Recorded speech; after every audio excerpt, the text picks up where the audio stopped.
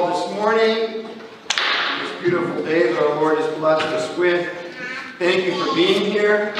And for those of you joining us on our online stream, we thank you for joining us as well. So, how do you discern the will of God? How do we, as Orthodox Christians, walking this journey of life, how do we discern what God's will is for us in our lives? Especially when it comes to major decisions that we make in our life. In the Orthodox Church, there is a ministry. It's called the Orthodox Christian Prison Ministry. It's a pan-Orthodox ministry here in the United States, and it's, of course, served by all the jurisdictions of the Orthodox Church in the U.S. And it's interesting what some of the prisoners will say as they're writing their letters. Things like, gosh, the bad decisions I made led me to this place. Now, certainly, you and I are not making those kind of bad decisions. At least I hope we're not making those kind of bad decisions. But I think it's fair to say that I think every one of us can admit to one degree or another that perhaps we've made decisions in the past that maybe we regretted making. So the question is, how do we discern when it comes to decisions, when we get to that fork in the road in our journey of life, how do we discern what God's will is? If I can share with you just briefly, a common question that is always asked of clergy, not necessarily of just me, myself, but of all clergy. It's a common question. You know what it is? When did you decide you wanted to become a priest? And I can tell you for myself, that was at the age of 16. I can tell you where I was. I can tell you what I was doing when I felt that calling in my heart. 16 years old. But I ignored it. I ignored the will of God for me in my life. And instead started, after high school, on a direction leading towards a career in aviation. And as you know, I went to flight school, got my license. Anyway, God had other plans for me. I won't go into all the details because it's a long story. The point is this. Aviation didn't work out for me. God had other plans for me. But even though aviation didn't work out for me, I still ignored God's will in my life. And I went into sales and marketing for 3 years. And I was miserable. It wasn't who I was. And I was still ignoring God's will in my life. Until one day I asked the Lord a simple question in the context of prayer. And you know what that question was? Lord, what do you want for me in my life? Even though I knew it deep down in my heart. I was in a place where I was lost. And I was like, Lord, what do you want for me in my life? And the minute I started saying that prayer, not just once, but daily, and really asking for God's guidance on a daily basis, things started to happen. It's amazing how things just started to fall into place. Once I laid at the feet of prayer, at the feet of our Lord in prayer, Lord, what do you want for me? How do you want me to answer this question? How do you want me to make this decision?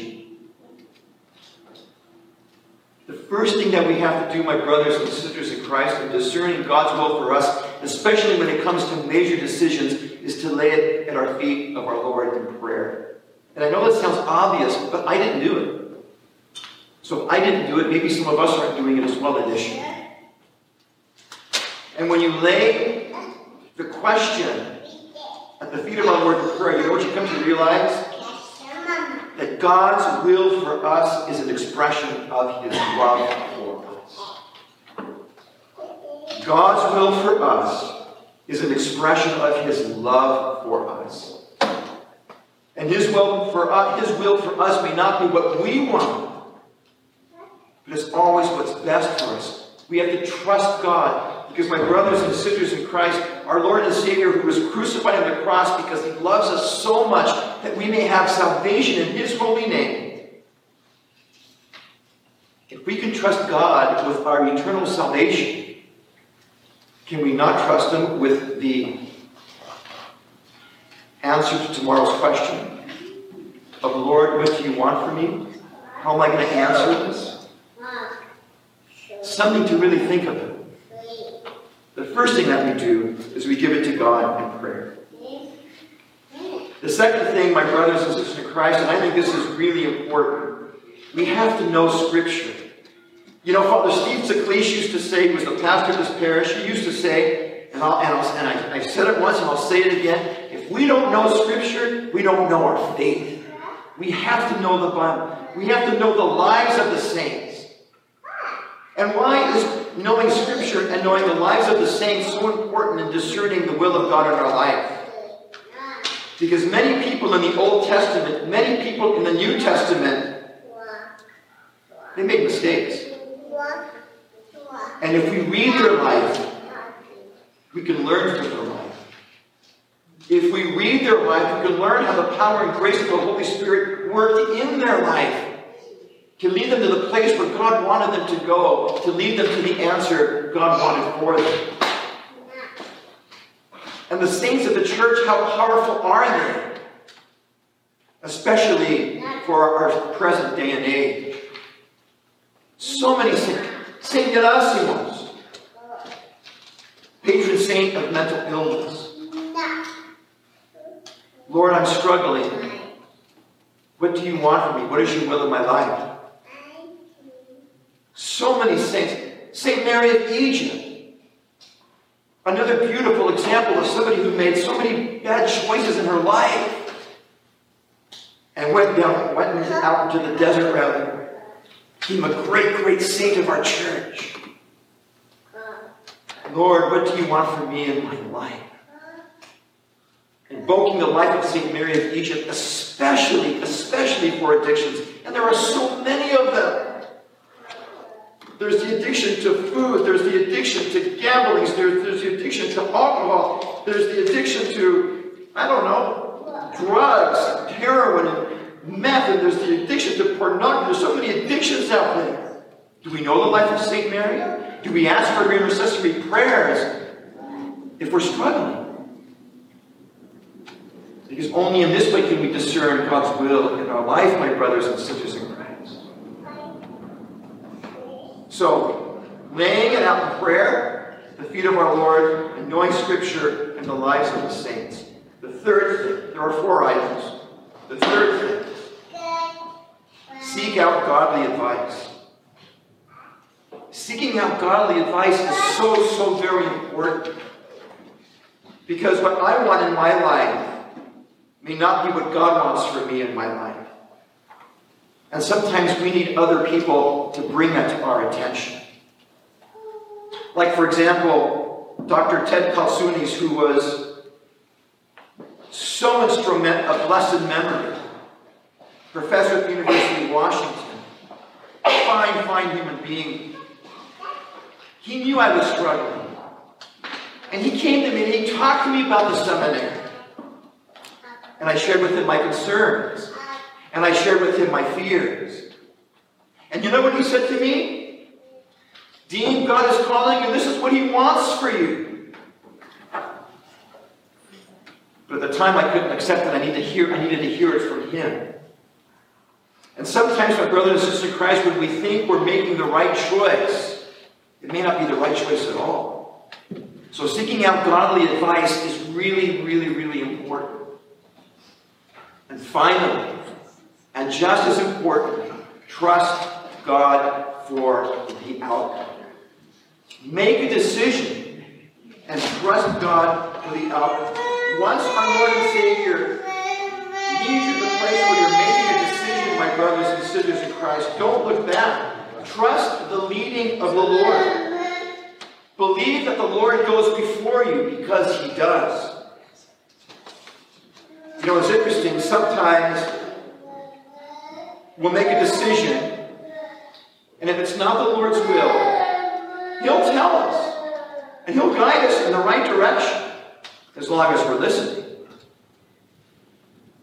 Sometimes what happens, my brothers and sisters in Christ, perhaps this has happened to you in your life, we analyze, we study, we get advice, we spend time in prayer, We do all of these things, and we never make a decision. And Father Homer, of blessed memory, used to say, not making a decision is a decision in itself. All right. But not making a decision gets us nowhere. Trust God. Don't sit back and wait for some great revelation to come forth to you like a lightning bolt out of the sky.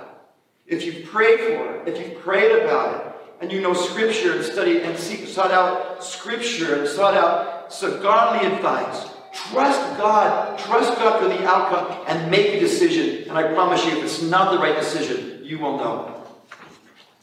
Remember when we were doing this hall over here? For those of you who were here then, we were building this hall. Sophie shaking your head, yes, so was Kate. When we were building this hall, how many different did we go through? Different architectural plans. How many? 3, 4? None of them worked out. Because none of them were God's will for us. And then, as we were praying about it, right? And we brought it to the congregation in prayers, we were praying about it. Look what happened. How everything, when we built this building, fell into place. The price was right. The economic timing was right. We were able to borrow the money. We paid it off in 5.5 years. We did it because we were seeking God's will. And we spent how many years trying to impose our will on God's when we built this hall?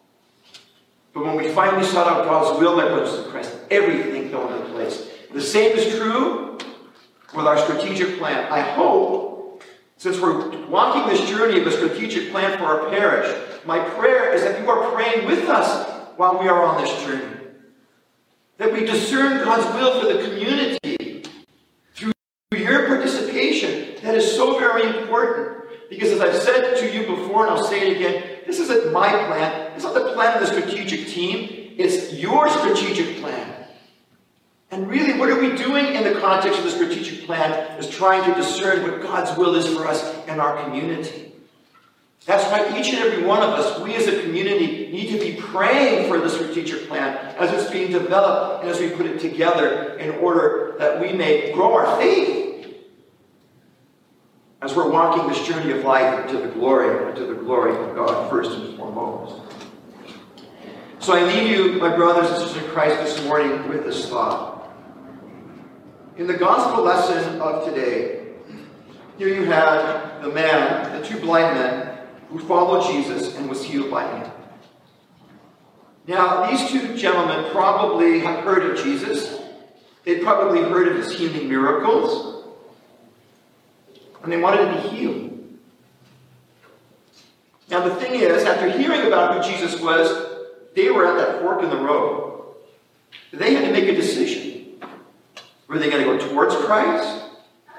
Or were they, like so many people back then, going to say no to Christ and just walk away and seek healing elsewhere? They had to make a decision at that junction. And they made a decision to walk towards Christ. And as they did that, Christ healed their blindness. And as we make decisions, knowing what God's will is, or discerning the best we can what God's will is for our life, and allowing Him to lead us, we too will be like those blind men, seeking out Christ, asking for our spiritual blindness to be healed to whatever degree we are spiritually blind, and glorifying our Lord and Savior Jesus Christ in the process.